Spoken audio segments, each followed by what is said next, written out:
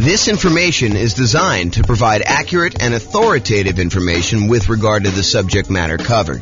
It is offered with the understanding that the presenters are not engaged in rendering legal, accounting, or other professional services. If legal advice or other expert advice is required, the services of a competent professional should be sought. Welcome to the Louisville Real Estate Investing and Real Estate Financial Planning Podcast. Learn all about investing in real estate in Louisville, Texas, with a combination of real estate financial planning and modeling with numbers specific to Louisville, plus syndicated, more generalized recordings of live and pre-recorded real estate investing classes, not all of them specific to Louisville. Be sure to stay tuned after the podcast for a message from our sponsors. Well, good morning and welcome, everyone. This is your host, James Orr, and this is going to be I'd say relatively short class, but also a relatively important class for folks that have not really experienced writing offers with, real estate agents and lenders that may not do things the way you think they're going to do. Especially in really hot markets, which we're not really in right now for most of the market.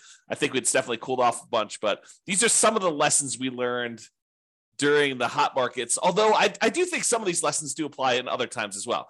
The class is called Financing Tips When Writing an Offer to Buy a Rental. And so let's jump right into it because that's what I got going on here. So writing offers. So by the time you go to write an offer, you really want to have gotten at minimum, a pre-approval letter from your lender.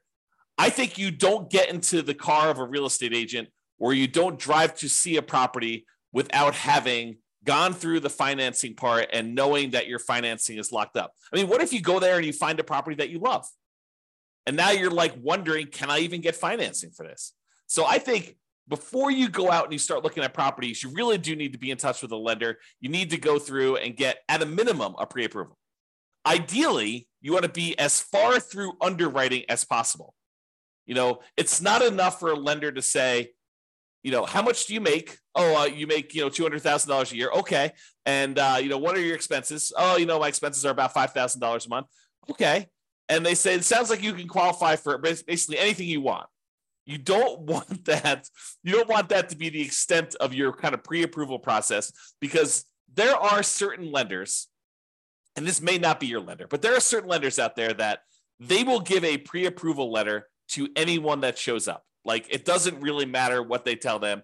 They will actually give you, any type of pre-approval letter that you want. And so it's not enough to get a pre-approval letter. And if you're on the sell side, realize that a pre-approval letter doesn't really mean that much from some lenders. Some lenders, it means everything. It means that, they've completely gone through underwriting and they're good to go. So you want at least at a minimum a pre-approval letter, and ideally to be as far through underwriting as possible.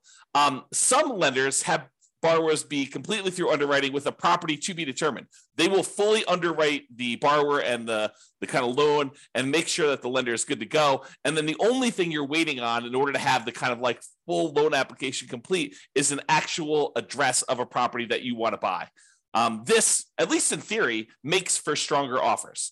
And I think in a really, really hot market, this could make the difference when you're looking at, 6 offers on a particular property and one person has been completely through underwriting. They're just waiting for the property. And the other 5 are all very, very similar in price and terms, and they have not. I think that can set you apart. It may not be what wins you the offer in a lot of cases, but I think it can be that one little thing that moves you over the edge in a lot of cases. Okay. So by the time you go look to write an offer on a property, you'll want to have gotten a pre-approval letter that you can include with an offer. And I think you should get your pre-approval letter with your maximum, even if you'd prefer to be lower. Even if you tell me, look, James, I am not going to be spending more than $500,000 to buy a rental property, but I qualify up to $800,000. I think there's a compelling reason for you to get a letter, your pre-approval letter from your lender with your maximum, even though you do not intend to ever go to your maximum. Why? Because sometimes things change. Sometimes you'll be out looking at properties and you're talking to your real estate agent. Your real estate agent says, hey, I know that you're really not interested in fourplexes, but this fourplex just came on the market and it's actually a really good deal. And you're like, well, I was looking more at single family homes and I was looking to, do $500,000 or whatever number you were, on the single family home, but let's go look at the fourplex. Let's see what it is. And you go to the fourplex, you're like, actually, this is great. This is going to be a perfect rental property for me. And, it's $795 or, it's $900 and you got to put $100,000 down. And you're like, if you didn't have your letter with your max, and let's say this is on like a Sunday morning and your lender's in church and your lender doesn't work on Sundays because that's their deal. And you can't get an updated letter from your lender, but you know that this property, this fourplex is going to go really quick. And you're like wanting to make your offer and come across strong, get this thing tied up before other people kind of come in and do it. You not having a letter with your max on it could lose you a deal. And I've seen it happen. So I think you should get a letter with your max, even if you prefer to go lower, even if you know that you're never going to go to your maximum. I think you get a letter with your maximum and you start there. Do not wait till the last minute. You don't want to wait and not have a pre-approval letter ready to go and then go look at this, go look at properties on Sunday and then come across like the one you need. And you know that they're going to have multiple offers that are all due by 5:00 and your lender's not available to get you your letter. So you need to be sure that you have this stuff lined up in advance. You can't wait till the last minute to do this. If I can stress that enough, have this stuff done in advance, ideally before you even go look at properties. Because I've seen this happen more often than I'd like to admit. A lender will, you're going to go out and look at properties after work with your real estate agent, but your lender doesn't work evenings. Especially local credit unions and banks where the lender works bankers' hours, but you really want an offer. And in a really slow market, this probably isn't that big of a deal, right? Like, what's the difference if, the property's been sitting on the market, languishing on the market for 95 days, and you come along and you want to make an offer? What's another day if you wait till the next day to get them their lender letter? You basically go and you make your offer on the property and you can tell them, look, the lender's not available right now. I'll go ahead and make my lender letter on the next day, and I'll go ahead and get that to you tomorrow. And, on a property that's been on the market for 95 days and hasn't had any action, I don't think that's going to be a big deal. I think where this really comes into play is you have a super hot market or a super hot property, even in a soft market that just hit the market, and it's getting action. That there are people all wanting to do it. And Mike has a question. Is LLC needed to get insurance and begin negotiating? Also, how much is it to begin PLLC LC? Not sure what PLLC LC is. And so the question is an LLC needed to get insurance and begin negotiating? Well, in order for an LLC to buy a property, if you're buying in the name of an LLC, which we don't usually do if you're getting financing on the property, unless you're going to go get a portfolio loan. But if you're going to go make an offer in the name of an LLC, you need the LLC to exist in order to buy the property directly in the LLC. What some people will choose to do is they will choose to write the offer in their name, and then they'll try to do and/or signs on their contract, and then try to transfer the contract to the LLC after they set it up. Now, this is intended to be that sort of discussion. However, I will tell you that sophisticated sellers and sophisticated real estate agents that are representing their sellers sometimes will balk at the idea of an and/or signs on a contract. Even if you have a reasonable story, they will say, look, I want to know who we're selling the property to. I don't want you to be able to assign it to someone else. The reason we're accepting your offer, especially if you've got multiple offers coming in, you have 6 offers on the table and you're trying to decide which one to go with. Part of what you're doing is you're trying to evaluate the particular buyer, and the buyer comes in and says and/or signs. You're like, well, how do I know it's going to be you that's trying to close on this property? And so even if you have and/or signs on it and you're going to try to assign the property to an LLC while you're under contract, I don't think that's as good of a deal. Now, in a lot of cases, if you're going to buy properties, I think not every investor, but a lot of investors, they're going to buy properties and they're going to get loans in their own names. And they're going to probably need to buy that property in their name. Then if they choose to, with the advice of an attorney, go ahead and, deed the property from their own personal name into an LLC for asset protection purposes. you want to discuss the pros and cons of that with your attorney and find out if you're willing to take on the risk of the loan possibly being called due, because, moving a property from your own personal name into an LLC does violate the due on sale clause, a due on transfer clause, which, you'll want to just discuss those pros and cons with your attorney and see if that's worthwhile for you for your asset protection reasons. You can get a portfolio loan in the name of an LLC and buy it that way. That way, the LLC is actually the one buying the property and you are signing for the loan to kind of guarantee it in most cases, with those portfolio loans. But I'm not sure if that answers your question, Mike. Is an LLC needed to get insurance and begin negotiating? Yeah, I think you need to have the LLC exist in order to get insurance too. And to begin negotiating. Yeah, if you're having the LLC be the one that purchases it, it helps to have the LLC done. So maybe having an LLC done in advance makes sense to you. But if you're trying to buy in your own name, I don't think you need the LLC at that point. You can go talk to your attorney and get advice from your attorney as to the legality and asset protection reasons for doing that.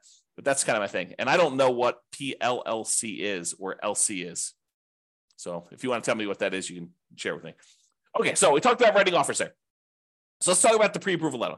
Important. It should be done before looking at properties. Get a pre-approval letter from the lender and have them send it to your agent. So you can get a copy, but I would also have a copy sent to the agent. When you do make an offer, you will likely we'll usually ask the lender to adjust it to the exact offer price. Now, let's talk about pros and cons of that. Because I just said to you, get a letter with your maximum on it. But then I just told you, usually we want the lender to adjust it to be the exact offer price. And so we usually, when we're about to make an offer, your real estate agent should reach out to your lender and say, hey, look, we're about to write an offer on this property. Is Mike good to go for getting his loan?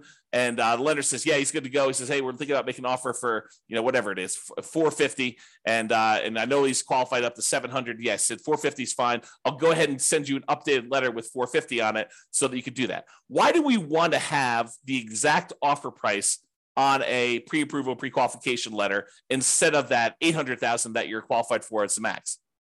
I think the reason for putting an exact price on there is that you don't want to give up some of your negotiating room. You don't want them to know that you could qualify for more, especially if you're coming in light. You don't want them to know that, hey, look, he could qualify for $800. Why is he coming in $25,000 late on this property?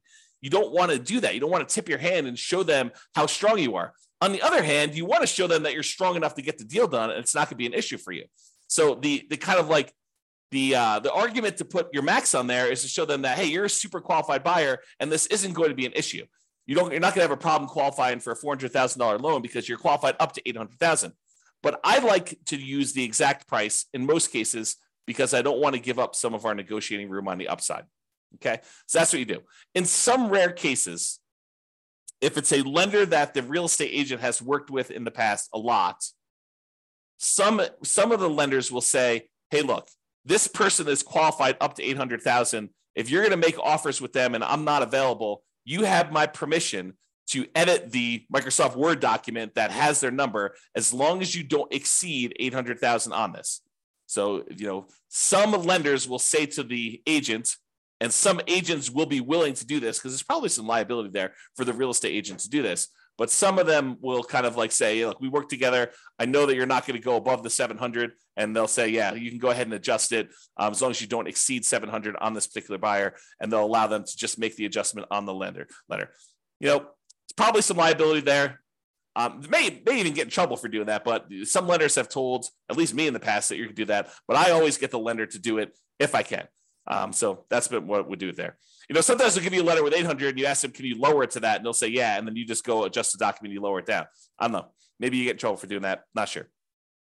And then usually when you make your offer, you're going to include the offer via something like DocuSign or whatever you use in your particular marketplace. And typically what I like to do is on the very first page of the offer packet, you want to send over that pre-approval letter so that it is front and center and shows you that you're dealing with someone who's qualified and understands the importance of being qualified when you make your offer. You want to start with your best foot forward. And I think putting that pre-approval letter there makes the difference. Okay. So short class, in conclusion, there are some financing related things you should do before going to look at properties. Number one, get qualified with a lender. And number two, get that pre-approval letter so that you have it with you and you can submit it. You don't want to wait to the last minute and find yourselves with the property that you want in a tight time situation where you cannot get a hold of your lender because they're on a plane, they're at their kid's soccer game, who knows what, and you're trying to move fast and hit a deadline for some reason. Not all lenders work real estate agent / broker hours, weekends and evenings. Some of them, especially the more banker types, tend to work those sort of like 9 to 5-ish hours, and it's really hard to get with them after hours. So you want to take care of this stuff in advance. This will give you the highest odds of success should you find an amazing deal when you're out looking at properties. That's it. Okay? So that's it. Mike, did you have any other questions? Because you're the only one on live. Otherwise, we're going to end the call right now. Very short class today. I'll give you a couple seconds. Going once. Nope. So Mike says, thanks, you answered it. Didn't know about the portfolio loans. Yeah, so to address that, you can get a portfolio loan in the name of an LLC. Most of the time when you're buying with traditional conventional financing, FHA financing, VA financing, USDA financing, all of those, you're not going to be able to buy in the name of an LLC. You'll need to buy in your own personal name for that. You'll need to personally guarantee it.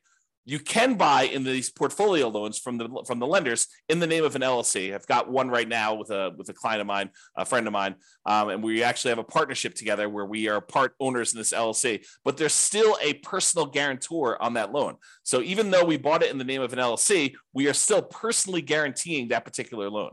So you want to go do that. One of my POV on HELOC also. Yeah, I'm not sure what the reference is for that, but point of view on HELOCs. Yeah, I mean, HELOCs are just a tool. It's like another type of financing for accessing equity, especially in a market where, you know, the prices have gone up a lot and you have a really good underlying first mortgage on the property. Sometimes we don't want to do a refinance on that mortgage because the mortgage is so amazing. You know, it's a 3% mortgage on a property and now interest rates are at 7%. So you'd rather not tap and do a rate and term refi or a cash out refi on that really amazing first mortgage on that. You could go and access some of your equity via a home equity line of credit. Although I've heard that they're harder to get now. I've not tried to get any recently, but I had a client I had lunch with. This must have been over the weekend, must have been on Saturday. And he was telling me he was able to get a home equity line of credit, but it was much more difficult to do. So not a lot of people offering them, and the terms of them were not the most amazing ones. So hopefully that helps you. Yeah, getting into flipping houses, so this information is very useful. Yeah, if you're going to go and buy a house and flip it, and you're going to get a hard money loan, I think most hard money lenders would allow you to buy an LLC as well. So that's going to be also different than what I've been talking about. Most of the time, if you're going to get any of these traditional, USDA, VA, FHA, conventional financing, those are going to be buying in your own name. You could buy in an LLC if you're going to do flipping. And if you're going to do flipping, I'm not an attorney. I'm not giving you legal advice. But if I were you, I would form LLCs for the flips. Right? If you're going to go do that, might not be the worst thing in the world for you to have these flips in LLCs and, talk to your attorney about structuring that, but I don't think that's unreasonable. All right. Hopefully that helps you. This has been James Orr. Have a great day, everybody. Bye-bye for now. With home prices up, mortgage interest rates up, and rents up, but not quite enough to counteract the higher prices and interest rates, cash flow on rental properties in Louisville is harder than ever. Book a call with the Real Estate Financial Planner to apply our proprietary 88 strategies to improve cash flow on your rentals. See the show notes for a link to schedule your call and improve your cash flow today. If you're a real estate agent, lender, or professional in Louisville that wants to help our real estate investor listeners, consider reaching out to learn about collaboration opportunities with this podcast. We'd love to add more value to our listeners by having you assist our investors buy, sell, and finance their real estate investments. See the show notes to schedule a call to discuss collaboration opportunities.